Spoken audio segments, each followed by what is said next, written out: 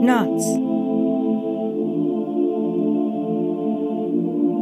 Chapter 16. Ash's phone rang. It was, as always, left by the door, something Marianne didn't get since wasn't the point of a mobile phone that you could be lazy? She was trying to figure out if it was a good manners thing or an old-fashioned thing without asking. Christopher was watching her. Marianne swirled her iced tea, half wishing it was the boozy kind now. "Penny for your thoughts. They'd cost you $0.25. He grinned. "Do you trust me?" "Not really." "What have I done to you, then?" "You tried to whammy me." "That was ages ago. It isn't healthy to hold a grudge so long," says the man on a 2-century-long hunt. That's a mission, not a grudge." She made a face. It was a fair point, annoyingly. It wasn't just the whammy. You were really trigger-happy, you know? Time is a luxury. Ice rattled in his glass. Was I this mystery person? She stared into middle space, not wanting to dip into her memories and feeling them tug at her anyway. "You're too noisy." An eyebrow lifted. "Generally, you know." He didn't seem to. She was trying to figure out how to describe what movement sounded like when Ash reappeared in that sudden, vampy way and held out her phone. Marianne couldn't decipher her expression as she took it. "Hello? Marianne, it's great to hear your voice. Ash said you're okay?" Ellie was brusque and somehow still genuine. "Good as ever," she lied. "Look, I know you probably have a bucket of stress. I've worked with kidnapping victims, so believe me, I understand this is a big ask, but we need you on site." "On site? You mean the warehouse?" So she understood Ash's expression. It was a lot like the lump of icy stillness that froze her guts while she sat there, staring at nothing special, while Ellie asked if she could hear her. Yeah, I'm here. We couldn't find anyone, so we thought it was a dead site. But this place is weird in the bad way. Our mapping was going wrong. We were working on it until about an hour ago, when we lost contact with a couple of guys on patrol. We haven't been able to find them, and we're hoping that between you and Ash, we can get them back." She paused. "They're good people, Marianne. Just regular people, and we've never been up against something live like this. We usually get there just in time to pick over the data. You don't have to convince me." "Weak start." She sat up, feet on the ground, and put some diaphragm into her voice. "We can be there in a few minutes, as long as your people don't freak out about a gate popping up in that big room. I bet there are a couple of eggheads here who will be happy to point some beeping machine at it." "Thanks. Thank you. I mean it." "No problem. Polite phrases were the worst sort of lies." "Gonna get my bag together." She handed Ash's phone back and looked at Christopher. "You coming? Or holding down the fort here? This has been my fight too long to abandon now." Her bag was in the spare room. Ash knew exactly what she kept in it, and everything was there, but she checked it over anyway. She pulled out the flashlight, remembering the beam spinning away. There was a tiny scratch on the smooth metal that felt raw when she rubbed her thumb over it. "Marianne." "Coming." She shoved the flashlight into her bag and checked her gun. Spotlessly clean and ready for use. Her mouth reminded her that she'd need to get water. It still hadn't forgiven her for the library hallway of doom. "You don't have to do this. Christopher and I can do it." "Like hell." Ash's hands touched her shoulders lightly, and she kissed the back of her neck. Marianne took a deep breath. Her neck still felt like iron. She needed to stay calm. She wasn't alone this time. "We'll have a holiday after this one. A long, sweet holiday to make the darkness kind again." "It isn't the dark. You're there, you know. I don't mind whatever as long as you're there. But I'll take a holiday." Ash hugged her. Marianne leaned into the embrace, closing her eyes. "Gotta go." Ellie was cop-voicing hard, right? "I felt an urge to salute." "Sexy." Ash patted her ass. She pulled on her leather jacket and bag. "Level up. Going to war. Yeah. It'd be okay." Ash at least wore her own jacket over her own normal blouse and jeans. Christopher looked like a refugee from a 70s glam rock group. Skin-tight shirt tucked into purple velvet pants. Maybe they looked like the sort of rough-and-tumble mercenary types who didn't need professionalism to handle themselves. Maybe they actually were. That would be even better. Energy bomb. It only took a pop, really, not a bomb. That wasn't the problem. Big room. Loading dock. Dust and cobwebs and blood. She could taste it between her teeth already, and held the door against all the memory that wanted to come with it. The gate snapped open. A wave of musty air hit her, and just for a minute she felt dizzy. Ash's hand took her right arm. To her surprise, Christopher supported her on her left. She shook her head. Okay, guys. Damsel is undistressed. As soon as her boots hit the gritty cement floor, she felt eyes on her. Human eyes. Not so bad, then. Light flooded the corners, not well enough to get rid of the gloom completely, not up there in the rafters. But blue-white floodlights were pointed in every direction. There were tables set up along the wall where her bag had been, with equipment and computers, and the sort of stuff that Hollywood was apparently right about. The middle bit, where the beds had been, and the fighting, was roped off, and small tags were set at various points, like a crime scene.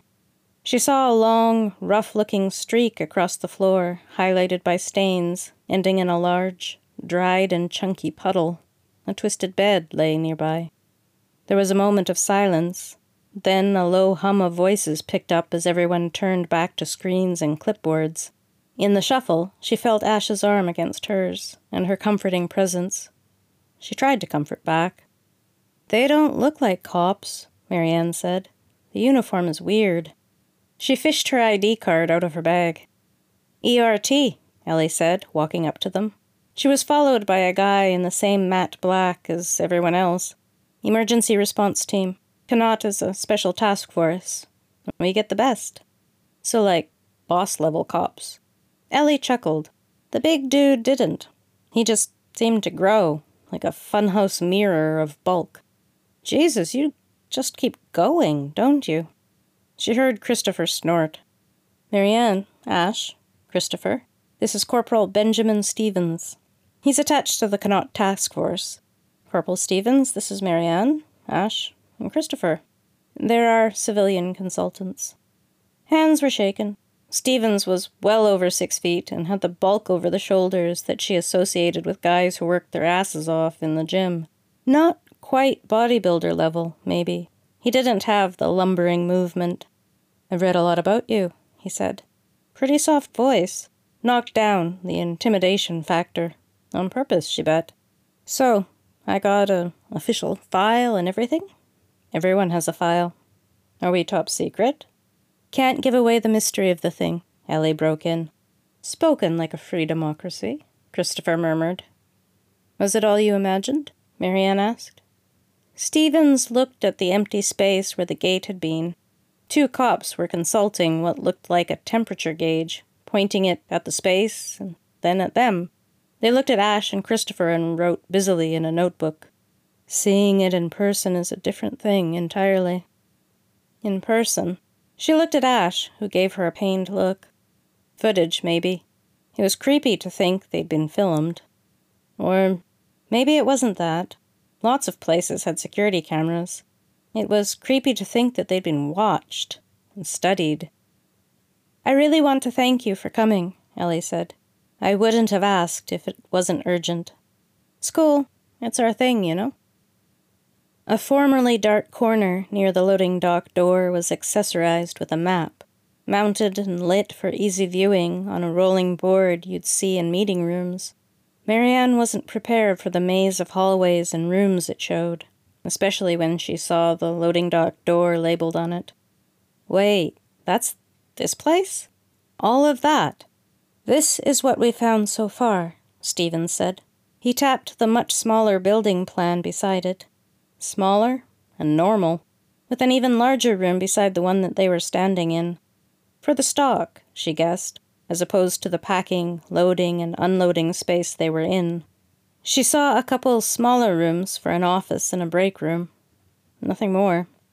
This is what we expected when we came in. As soon as we understood the extent of the complex, we expanded our role. How big is the Connaught task force? Ash asked. As big as we need it to be, at any given time, Ellie said. Stevens didn't seem happy about it. We're offered a bit of flexibility because the nature of the work is unpredictable. An old warehouse didn't seem like a big threat, whatever was in it. A maze of tunnels where there should only have been worms called for a few extra hands. Ash had drifted closer to the map. When Ellie paused, she reached out and traced a long passageway.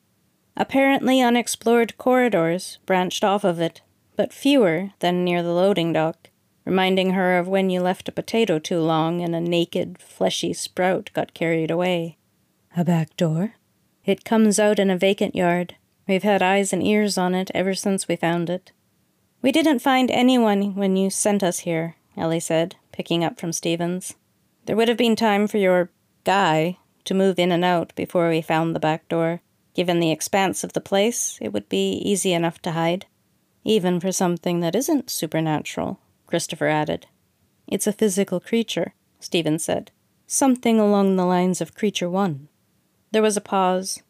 Looks kinda like a slug, mouth on the bottom. Unformed beasts, Ash said.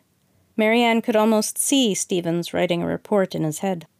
It's a mistake to think that Van Hoff is only a physical entity, Christopher said. Something as killable as a simple human or monster would have long since been hunted down, or died off. This was once a man, a long time ago, and is now something else. We've been working on mapping the complex, Stevens continued.